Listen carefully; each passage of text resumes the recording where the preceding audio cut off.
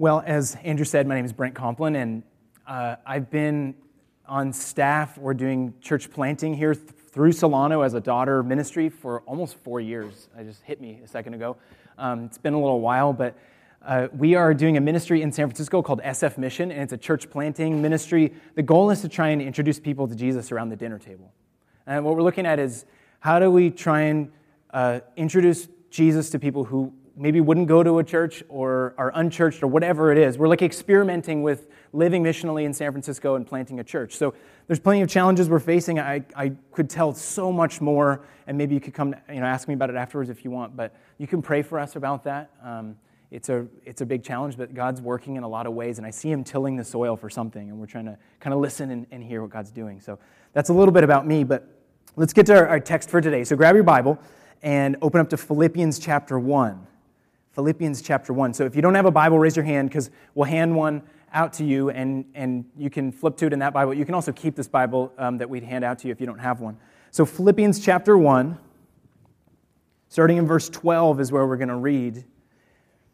So what we're going to do today is we've been going through a series in Ephesians, and what we're going to do is take sort of a little bit of a sidetrack or a little bit of a break in our series in Ephesians to talk about Paul's experiences in prison. So what I want to do is, we know that Paul wrote his letter to the church in Ephesus from prison, and I believe that this actually informed his thinking and his writing or his theology of what he said. So what we're going to do is sort of have a goal of pausing for a moment in the midst of our series through Ephesians, diving deeper into looking at the impact that Paul's time in prison made on his life. So we're going to kind of do this little detour through Philippians. So Philippians chapter 1, starting in verse 12. Let's read the text together. What we're going to see as we read this is that God works to advance the gospel through limitations, not in spite of them. Okay? Through limitations, not in spite of them. So Philippians chapter 1, verses 12 to 18. This is the word of God. I want you to know, brothers, that what has happened to me has really served to advance the gospel so that it has become known throughout the whole imperial guard and to all the rest that my imprisonment is for Christ.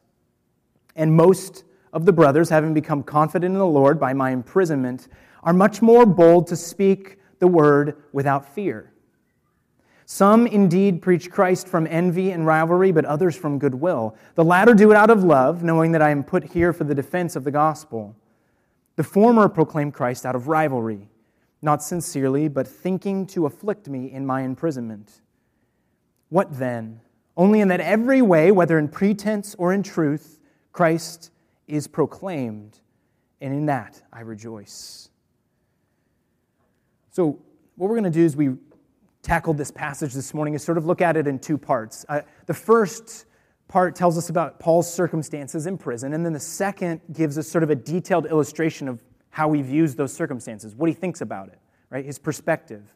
So before we dive in, though, to kind of looking at it in detail, let me tell you a little bit about the book of Philippians. Now, this letter is a letter written from Paul to a church in a place called Philippi, and this church is a church that Paul helped start, okay? And then he left, and as they started the church, he experienced quite a bit of persecution.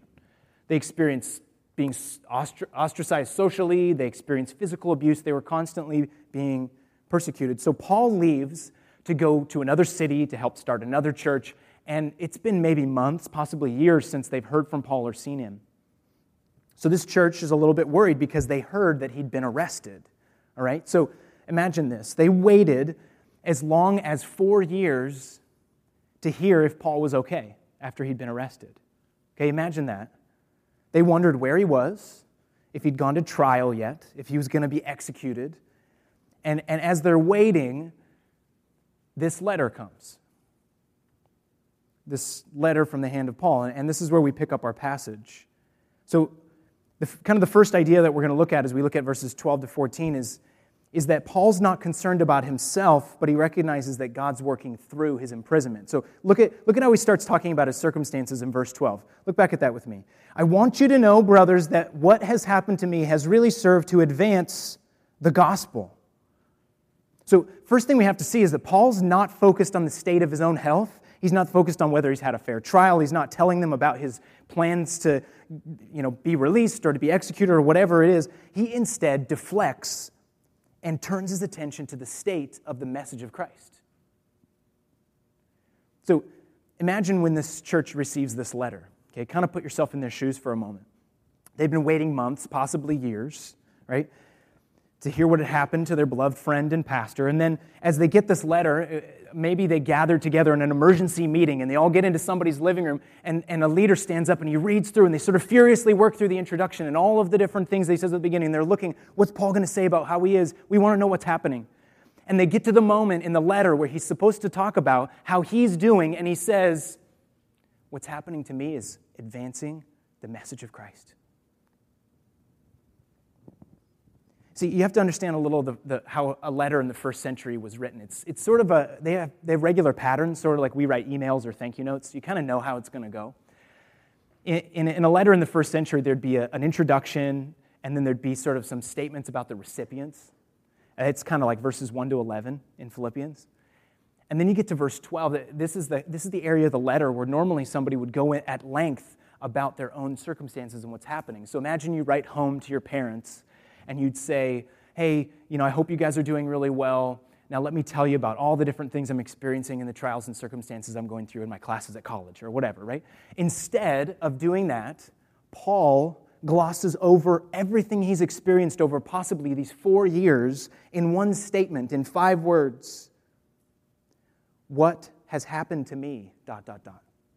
He's alluding to years of challenges and trials, okay? If you trace out the events of Paul's life, in the book of Acts, from chapters 21 to 28, sort of the end of the book of Acts, you're going to see this whole series of events. He was warned by the Holy Spirit that bonds and imprisonment awaited him.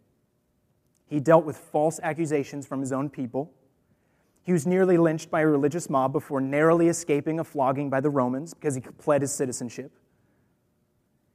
He was not secure. He wasn't able to secure a hearing before the governor, and he was subject to ridicule and shame. There were deadly plots against him. He was kept imprisoned under false pretenses. Then as he was transferred to Rome, he gets in a shipwreck on the way and almost dies. And when he finally gets there, it took 2 years for him to figure out whether he was going to live or die. And he glosses over that entire history of his life and his circumstances and never sought the pity or desire to dwell on those things. He starts the section of the letter specifically reserved for personal updates with a report on the state of the gospel. Whoa. He says that all of his sufferings, his near-death experiences, his times in prison has really served to advance the gospel. Now, this term advance, in the reading I was doing about it, many people think it's like a military term. It's like an army advances over mountains and through forests, through all of the blockages and the things in between where it needs to go. So imagine Paul's using this word to say that the gospel is going through incredible adversity here, and the terrible circumstances he's experiencing actually serve to push it ahead. He sort of gives us the immediate results of this. So we looked at verse 12. Look at verses 13 and 14. He's kind of showing us how his circumstances advance the gospel. He's saying that his imprisonment has caused the gospel to advance through the ears of the guards and other onlookers, and also through the mouths of the other believers. So, listen, Paul was probably literally chained to a Roman soldier, okay? Shackles on Paul's wrists, and a chain and shackle on a big, burly, nasty Roman soldier for months, possibly years. Okay, imagine no privacy, no alone time, okay? No ability to go to the bathroom by yourself. It's literally chained to a Roman soldier for this time. So as this soldier and then the others in the prison complex, the other guards and prisoners or whoever, listened and watched Paul, he's living with his heart for the gospel on his sleeve. He's going through life in this experience praying and listening to God, and to hear him talking about Jesus on a daily basis, he starts to gain a reputation that his imprisonment is for the sake of Christ. Now, verse 14 talks about the other believers, and this really drives an important point home.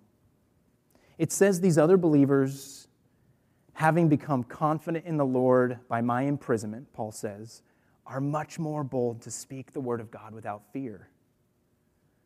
Now, there's an important distinction here.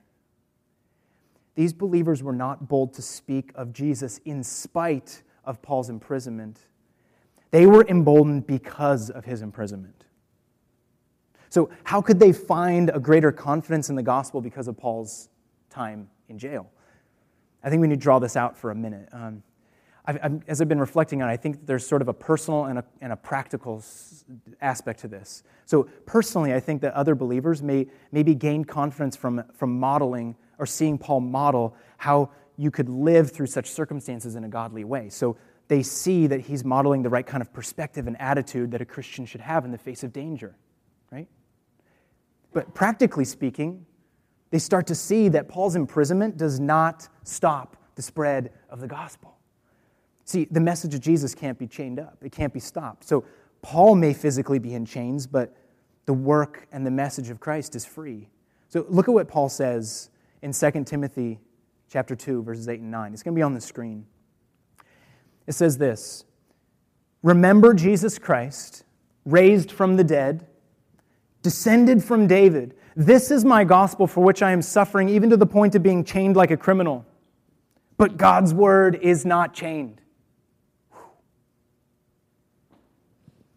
You see, Paul shows us that the gospel is still marching ahead because the guards are hearing the good news and other believers are more bold because of his chains. This is really the case in the larger scope of Christian history, right? For 2,000 years, no matter how hard people or governments try to chain up the gospel, it continues to spread and advance, right? Now, sort of the second kind of part of our passage that I want to look at and dwell on for a moment is verses 15 to 18. And this gives us, as I said a moment ago, a detailed illustration of Paul's perspective on his limitations. So how does he view what's happening? And this is illustrating an actual event that's occurring at the time. So Paul gives this very immediate and real illustration, right? He talks about two different types of people. And what I'm going to do is instead of reading those, I'm actually going to list them out here on the screen. And you'll see the parallels, okay? So check this out. He talks about there's people who preach Christ out of goodwill, in love, knowing that I'm put here for the defense of the gospel in truth. There's one set of people, right? Now, there's another group. They say they preach Christ out of envy and rivalry, for selfishness, supposing that they can afflict me in my imprisonment in pretense. Do you see the parallels here? Do you see the differences? You see in love, selfishness. You see that maybe they know that Paul is in prison because of the gospel, and others suppose that they could kick Paul while he's down. Do you see how he's comparing the two? It's fascinating. You see the clear parallels between these two different types of people. These envious and selfish preachers might have been ashamed by Paul, right? They live in an honor-based society, okay? And being thrown in prison may have been viewed as sort of scandalously dragging the name of Christ through the mud. These rival leaders might have sought to take advantage of Paul's situation of weakness to advantage themselves in the church, right? So here's the difference, or here's the key. There's a stark difference between Paul and these other people, these other rival preachers. Paul, again, you see this, is solely concerned with the advancement of the gospel, while these rival preachers are concerned with the advancement of themselves, right? You sort of have to ultimately ask yourself, this is where it kind of gets into our world, who or what are you fighting for? Or who or what are you living or dying for? Jesus or yourself? Well, if we look at the evidence from Paul's life, he doesn't worry the Philippians with any details about himself. He jumps straight in his letter to the state of the gospel. He's willing and ready to serve Christ even to the point of imprisonment and death, and he concedes he's in a position of weakness. He knows it, and he relinquishes control to God. Now, I love how he ends this little passage here in verse 18, where he talks about this comparison. He says in verse 18, check it out. He says, "What then? Only in that every way, whether in pretense or in truth, Christ is proclaimed, and in that I rejoice." He's, again, only concerned with whether the gospel's advancing. He finds joy in knowing that God uses both the evil and the good to move the gospel ahead. I think we have to stop and kind of draw out some of the things we can learn from Paul's limitations, sort of his perspective and the illustration he's using of these rival preachers, right? So I've been reflecting on this, and I think there's a few thoughts I wanted to share. So we're talking about limitations, right? I think maybe today, maybe this afternoon, we'll see if Peyton Manning can overcome his physical limitations to win a Super Bowl. Okay, it wasn't that funny. It wasn't funny first time either. Some of you are like, who's Peyton Manning? It's okay. So that was a Super Bowl joke. That was the second one. Okay, that's it. We're going to be done for the day with Super Bowl jokes. Okay, but more seriously, what we're going to do is I want us to think more deeply about Paul's limitations. So what we need to do is reflect and think about the limitations Paul experienced. He was physically chained up.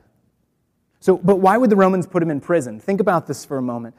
We could probably list a few reasons. Here's just a few examples maybe that I thought of. Maybe he was chained up to stop the spread of the gospel, maybe to remove Paul physically from starting new churches.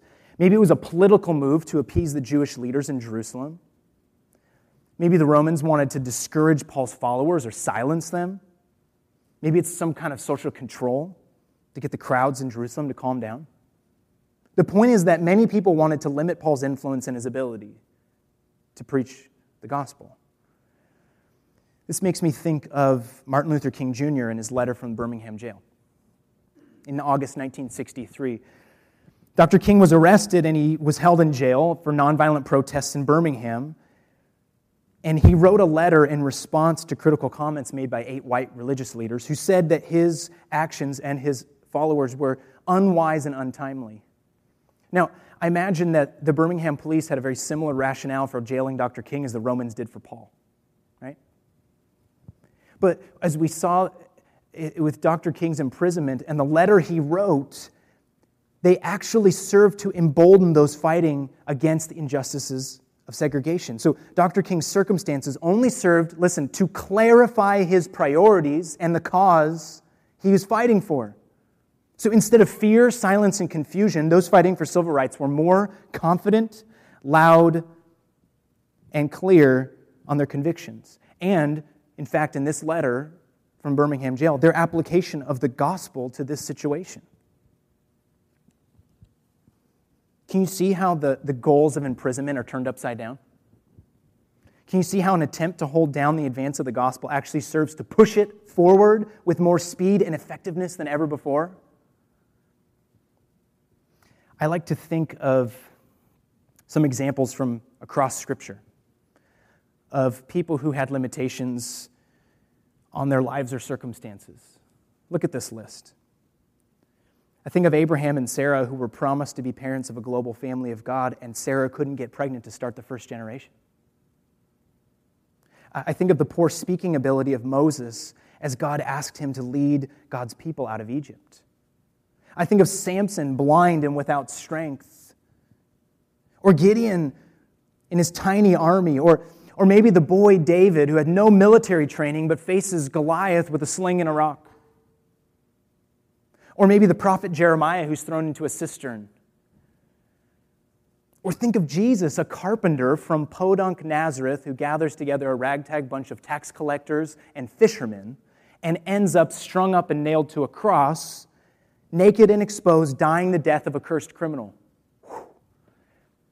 How our perspective on limitations should change.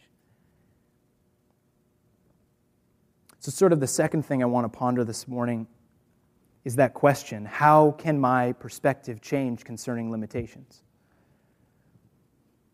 I think we struggle to look at limitations, trials, and sufferings with the right lens.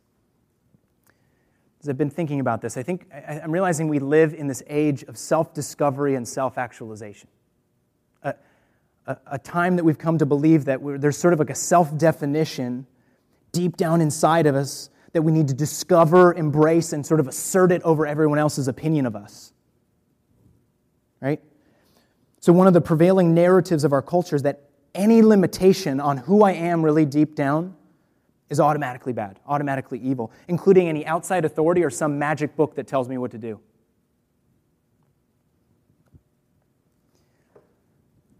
I think an expression of this is maybe to seek to break free from limitations at all costs at all times. Sort of an absolute freedom or absence of suffering is some kind of an ideal. Now, it's definitely good, hear me, it is definitely good for us to fight for less suffering and to seek justice at all times. But we need to reflect on sort of the condition of our heart in the midst of these things, right? And actually, I would argue, sort of as a little aside, I would argue that as a creature, we believe that we're created by God as a creature, that you might actually be created to thrive in limitations. You're not designed to be completely free, right, of limitations, right? Just think of eating and sleeping for one example, practically speaking. Now, let me get back to this condition of the heart. I think that there's something about our heart's attitude kind of in this moment in time that we need to discover or talk about. I think maybe there's two issues at play here when we talk about the heart. The first is that we might get a sense of despair or anger or fear. I think it's a fact of life that we'll experience limitations and injustices and trials and sufferings, right? As much as we can and should fight against these things, they're a reality in our world. They're a reality in our everyday life. So if you approach life with a mindset that any limitations on who you are or on your self-actualization is bad or evil, you're going to be constantly frustrated, right? Trying to rid your life of those things. So in a way, and this is sort of the second part of this issue for me with the heart, is I think we sort of react by asserting control over those limitations or circumstances, or at least we try. This really is rooted in anxiety. I like to define anxiety like this. It's the distress we feel when our desire to be in control is met with the realization that we aren't in control. That's anxiety, right? So there's two options when you face anxiety. One is to grip tighter on controlling your circumstances and trying to change them, and the other is letting go and trusting God. So when Paul was faced with this decision, he gets a different perspective, and this really gets at the main point. His perspective on limitations and suffering changed when he chose to trust God with what was going on. So here's the key point. I think this is the point throughout our whole passage this morning. God doesn't work in spite of your limitations. He works through them. So listen carefully. This is utterly consistent with the gospel. We believe in a gospel of grace, a message that while you were still sinners, Christ died for you. So if we believe in our utter inability to save ourselves and that we must throw ourselves at the foot of the cross and give up our very lives to follow Jesus, only then can we understand and embrace limitations in a completely different way. So listen, the very fact that you are limited and inadequate to be a herald of the gospel is the entire point. Because of a gospel of grace dependent solely on the work of Christ on your behalf, you can see your limitations, trials, and sufferings with a different perspective. Now let me drill down to sort of a more personal level here. I think kind of the third thought for this morning is to consider what kind of limitations you have. I want you to think about this for a moment. In what ways is God using your limitations or times of suffering to advance the gospel? There's a lot of ways we can feel imprisoned. You might be sitting here this morning feeling trapped by job loss, or you maybe lost your house or something like that. Maybe you carry with you the scars and pain of a broken family, an abusive parent or unloving siblings. Maybe you're shackled by addiction or alcohol or drugs. Maybe you've suffered rejection from friends or jobs or schools or housing. Or maybe you feel trapped and helpless because of infertility. Maybe you're a single and you feel destined to be alone forever. Or maybe you feel constantly strapped by financial problems and crippling debt. Maybe you have kids and you feel like my whole life is dictated by my kids' schedule. Or maybe you're trapped by your own sense of inadequacy or self-worth. All of these things can feel like a prison cell.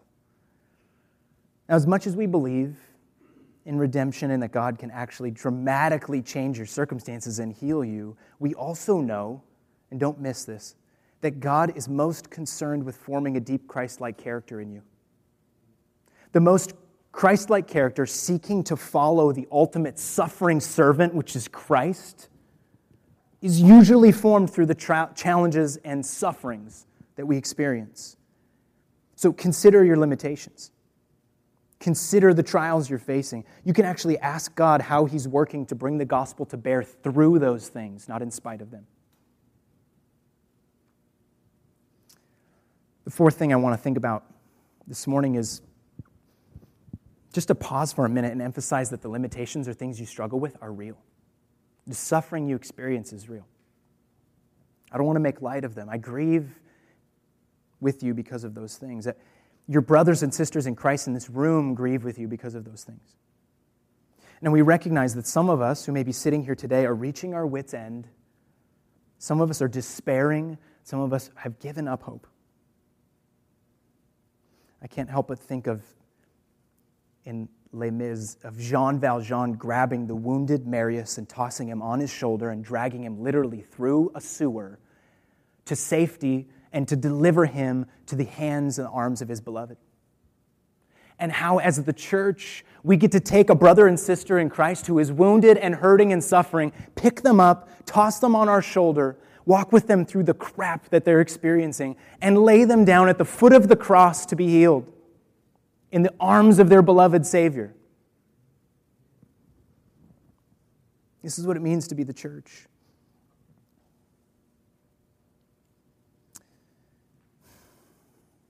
The fifth thing I want us to think about is, in light of that, to remember that God is in control.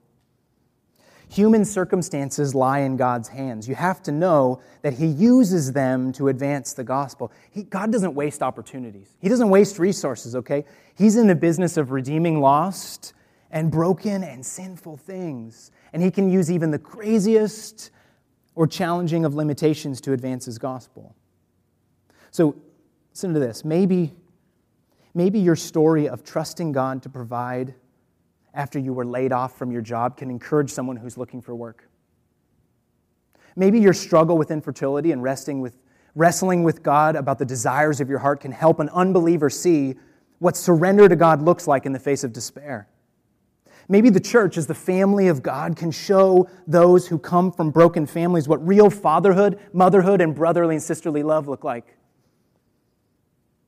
Maybe your financial struggles can be a witness to the sufficiency of God when material resources had been your idol. God is at work in your limitations and circumstances, sometimes long before you know it or realize it. Let me give you an illustration of that. I've been really powerfully struck by God's sovereignty over the last couple weeks because in November, my family moved into Bernal Heights, different neighborhood in San Francisco than we'd been living before. And we've been there for 2.5 years, and we've just kind of now moved out of my wife's boss's house. My wife's a chef, and we've been living with her boss for a couple years, and it's been awesome. But now we're living in our own house. And the neighborhood we moved into, we'd been looking at places across the city for months, and we've been rejected over and over and over again. And we had sort of the last shot before my daughter was born, and we said, well, this is the last one we're going to apply for, and then we're going to have to wait until after we get settled in with a new baby. We got it. Okay, in a place in a neighborhood we never thought we could, at a price we never thought was possible. God provided a miracle, okay? Now what happened is, a few weeks ago, I met a guy at a pastor's sort of Christian networking breakfast thing, and we exchanged numbers. I found out he and his wife had been living and doing some missional church planting and business in Bernal Heights, my neighborhood, for like 15 years. So we exchanged numbers. We got together for dessert. They came over to my house and walk in the front door, and the first thing they do is they look at me and they say, you're not going to believe this, but right next door, like your next door neighbor, is a guy who's an atheist, and his wife is a pastor's kid who's walked away from God. We've been friends with them and been trying to witness Christ to them for 12 years, and you moved in next door. They said, we have been in this neighborhood for 15 years, and we have hundreds of friends that live literally around you. 2 houses down from us, their kids go to soccer together, okay? They're carpooling next to my house all the time, right? What I've realized as I'm having that conversation with them is that God's been preparing for 15 years for us to live in that house. That He's been going ahead of us, and this family, this couple, they looked at me and they said, we feel like God's been using us to till the soil of this neighborhood for 15 years, and we've been praying for a harvest, but it hasn't come, and maybe you're a part of that. 15 years ago, I was in 8th grade. Okay, so God knew and was in control so much so that he was preparing for us to live in that house 15 years ago. Wow. Don't forget that God is in control. And the last thing I want to ponder with you for a moment is to remember that we see Paul living with joy. Remember how our passage ends. It's in verse 18. It says that Paul rejoices because Christ is preached. Christ is proclaimed, and so he gets some joy in that in the midst of being in prison chained to this Roman guard. So here's the lesson. Our joy should be connected to the advancement of the gospel and how God's bringing to bear the message of Christ in our life and putting it on display to the world. So we get to find joy in a deeper reflection on how God's using our limitations and circumstances and struggles to form us into the image of Christ.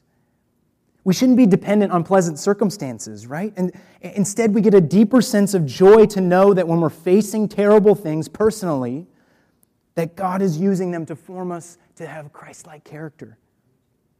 That He's using them to put the gospel on display to the world.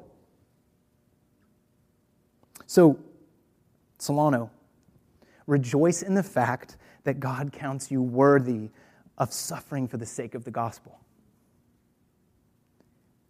Find peace and joy in the fact that God is in control of your life, that He's redeeming your limitations for His glory, that He's putting on display His glorious grace through your life, not in spite of your limitations and sufferings. You might feel chained, but remember what Paul says. God's word is not chained. Wow. Let's pray.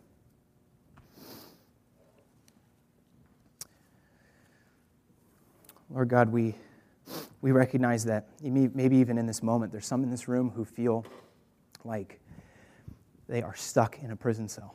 They feel like the struggles or trials or limitations or things that have been placed in their life are out of their control and have limited their abilities. But God, you are so clearly working through our limitations and sufferings and struggles because of a gospel of grace. Because we get to come to you empty-handed, with nothing to bring to save ourselves, and fling ourselves at the foot of the cross and cry, God, save me. Put on display the truth of the gospel through us, not in spite of us. Use every bit of who we are. In your sovereign control, nothing is outside of your redemption. Nothing is outside of your sovereignty and your ability to proclaim Christ through us. We love you, God. We lay our lives down. We trust you. In Jesus' name.